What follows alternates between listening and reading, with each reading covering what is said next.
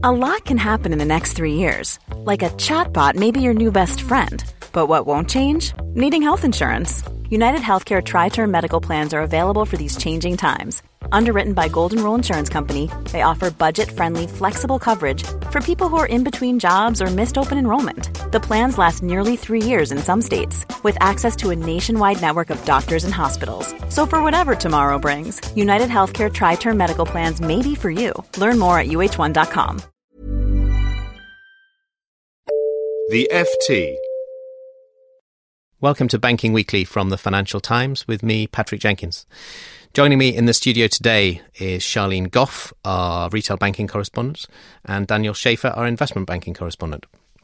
We'll be talking about pay. The vexed topic comes up again at both RBS and Barclays. Secondly, Deutsche Bank, where capital is once again on the menu.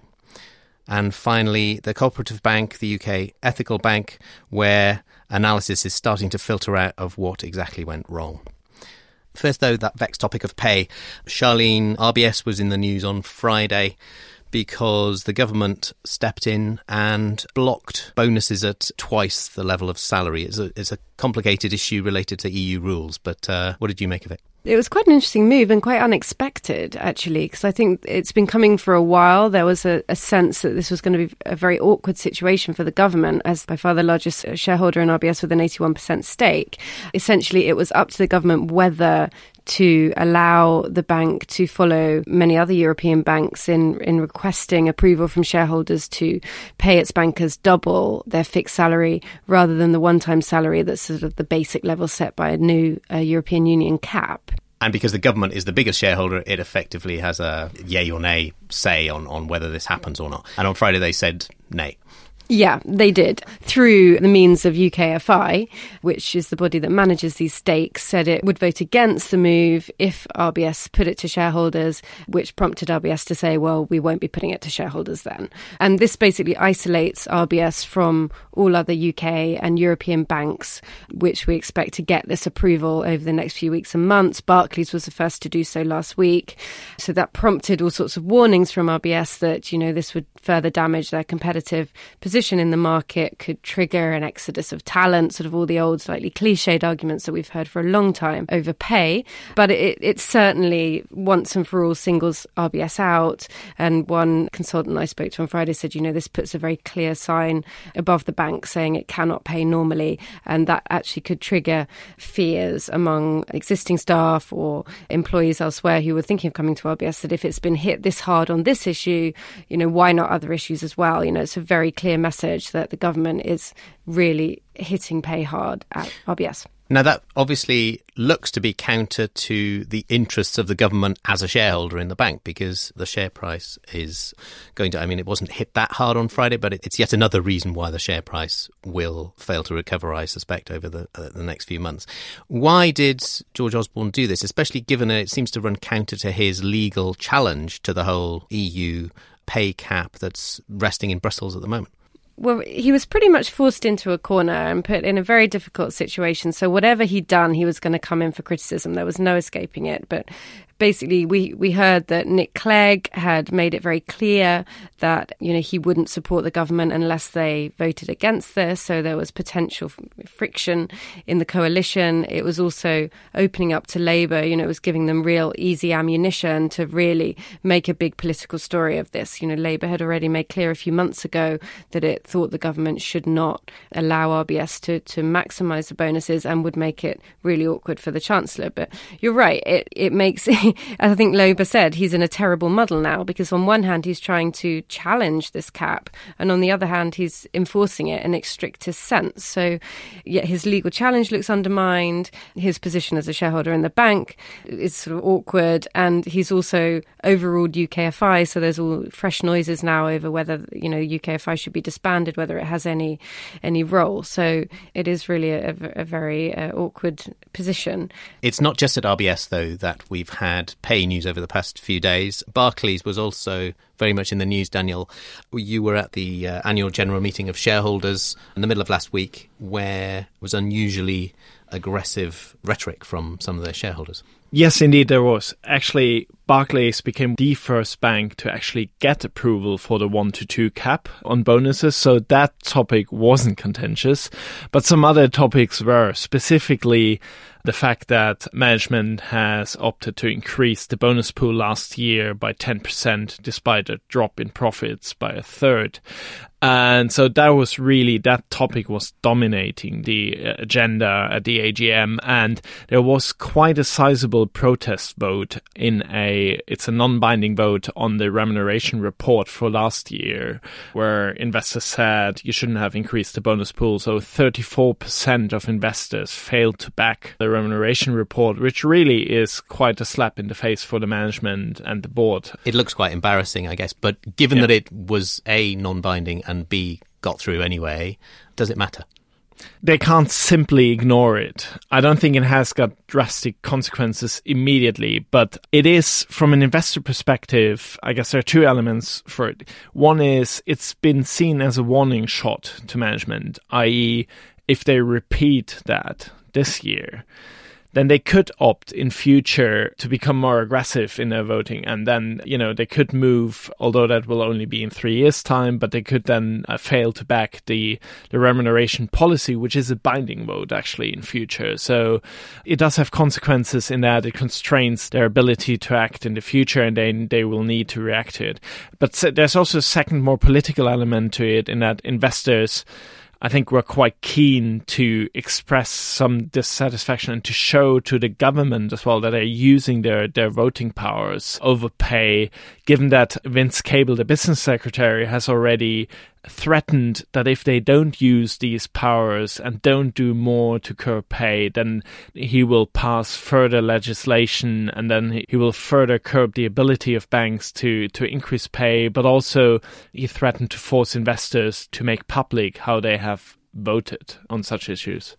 I guess taken together, one thing you can say about these two news stories is that it's probably playing into the hands of US investment banks, because these are the two UK banks that do still have big-ish investment banking operations globally, and they've clearly been knocked back a little by this news. We'll see more when Barclays reports its results later this week. Not sounding good for their Q1 investment banking operations, I don't think. We should move on to Deutsche Bank, which was also in the news in the last few days because of the long-rumoured capital shortfall that the bank has, according to many analysts. It seems investors are pressing the bank now, Daniel. Yeah, they are. We've heard from several top investors in the bank that they want Deutsche's management to actually press ahead with what they've always called the Plan B, which is an outright capital increase. And the reason for this is Deutsche's share price has suffered a lot in the past year or so. They are valued much, much lower compared to their European peers, but also compared to other investment banks. And as we'd heard from inside the banks and from investors, the main reason everybody thinks the share price is valued where it is really capital. Their core tier 1 ratio stood at 9.7% late last year, which is already, again, in the bottom quarter of the top investment banks. But the problem is also it's going to fall further during this year because they'll have to make some regulatory adjustments due to the European adoption of the Basel III rules, which will, some analysts reckon, could push their core tier 1 ratio down to 9.1 or 9.2%, which would be the worst among the big investment banks apart from RBS. I guess the other thing that's pertinent is the increasing focus not just on core tier 1, the risk-weighted asset-based ratio, but also leverage, pure equity to assets ratio, by which measure Deutsche is also among the worst in the world. Yeah, now that's the other problem that Deutsche is facing. Almost exactly a year ago, they raised 3 billion euros in a rights issue to improve the core tier 1 ratio. Anshu Jain, the co-CEO, famously declared the bank's hunger march for capital to be over just to be 1 or 2 months later to be caught by the debate about leverage ratios, at which stage it became clear that leverage ratio is going to be another crucial measure for regulators to look at, and that there is pressure for banks to comply with the rules much, much faster than previously expected. So Deutsche then again looked weakly capitalized. And now their plan A, I referred to plan B earlier, their plan A has always been to do this without a rights issue and to comply with the leverage ratio as well as the core tier 1 rules without capital raising. But now that has raised fears among investors that they are damaging their franchise, particularly in the investment banking trading business, by cutting back assets too fast and deleveraging too fast to comply with the leverage ratio rules. So do you think they will raise capital? And if so, when? And then if they do that, can Anshu Jain as co-chief executive survive, given that he's almost laid his head on the line with the first capital raising a year ago? Well, I think they will raise capital, yes. And I think they will do it before November, when the ECB will take over as the regulator, and in October will present the results of its stress test and the asset quality review. I think there's a risk that they would be exposed then as being too weakly capitalized. So I think they'll do it before then, maybe in the summer. And I think Anshu Jain will have to present this in a very humble way to please investors, and in a way he will have to say, I got it wrong. I shouldn't have argued against the capital increase all along, which he did. And I think then he'll stay on. Well, we'll hold you to that when it happens. A final quick word on the Co-op Bank, which remains in the news in the UK. It seems to go from bad to worse. Losses keep mounting. We had a couple of weeks ago news of deeper losses than expected. Back in the news over the past few days, and I guess will be further this week, Charlene, over the first elements of analysis coming out over what went wrong. Yeah, this week we should get the first big, probably fairly gruesome report into what happened in the sort of years building up to last year's exposure of a huge £1.5 billion capital hole in the Co-op Bank's balance sheet. And this review has been commissioned by Sir Christopher Kelly, the former civil servant. It was launched by the Co-op Group's former chief executive, Ewan Sutherland, late last year. He's now resigned. So it was internally commissioned, but is independently done. And it's really going to focus on the history. So, what went so wrong at this supposedly small ethical lender that it can end up with that kind of calamitous shortfall, and that ended up in a huge sweeping recapitalisation of the bank late last year. So we're expecting it to focus heavily on the Co-op's takeover of Britannia Building Society back in 2008. That seemingly is the deal where everything started to go very wrong.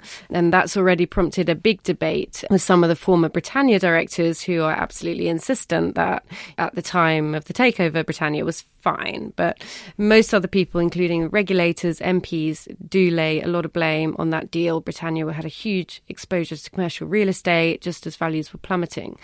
But it's not the sole cause by any means. I mean, there's just years of neglect and mismanagement of the Co-op Bank itself. The former team there were sort of very ambitious, wanted to expand rapidly through acquisition.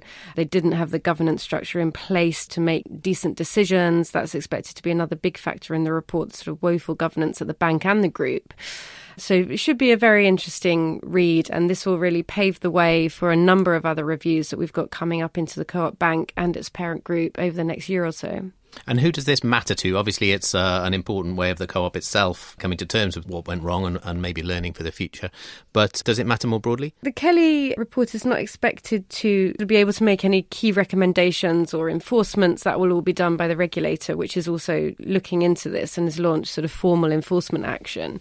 That's going to take a lot longer, but it could sort of lay the ground for that. We're expecting it to name key individuals, Neville Richardson, for example, Barry Tootle, the former chief execs of the Co-op Bank, as well as Peter Marks, the former group CEO.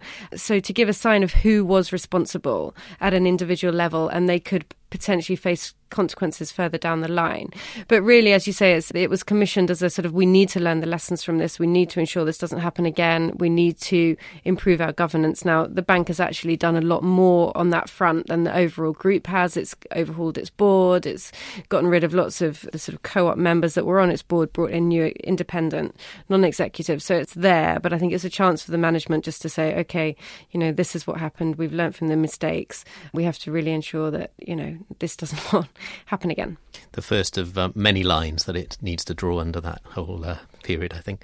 That's it for this week. All that's left for me to do is to thank Charlene and Daniel, and thank you for listening.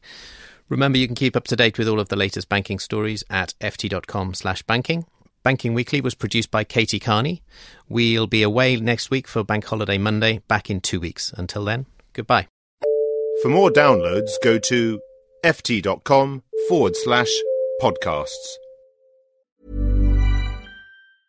Support for this podcast and the following message come from Corient. Corient provides wealth management services centered around you. As one of the largest integrated fee-only registered investment advisors in the U.S., Corient has experienced teams who can craft custom solutions designed to help you reach your financial goals, no matter how complex. Real wealth requires real solutions. Connect with a wealth advisor today at Corient.com. That's Corient.com. Here at Bellingcat, we get to the bottom of things. From a global crisis to an underreported event, we find the facts using publicly available tools and resources, uncovering what is hidden on and below the surface. We connect the dots using social media posts, satellite images, and public records, and empower others to do the same by sharing how we do it. The ability to do so is only made possible by our readers, supporters, and community members. Care to join us? Learn how at bellingcat.com.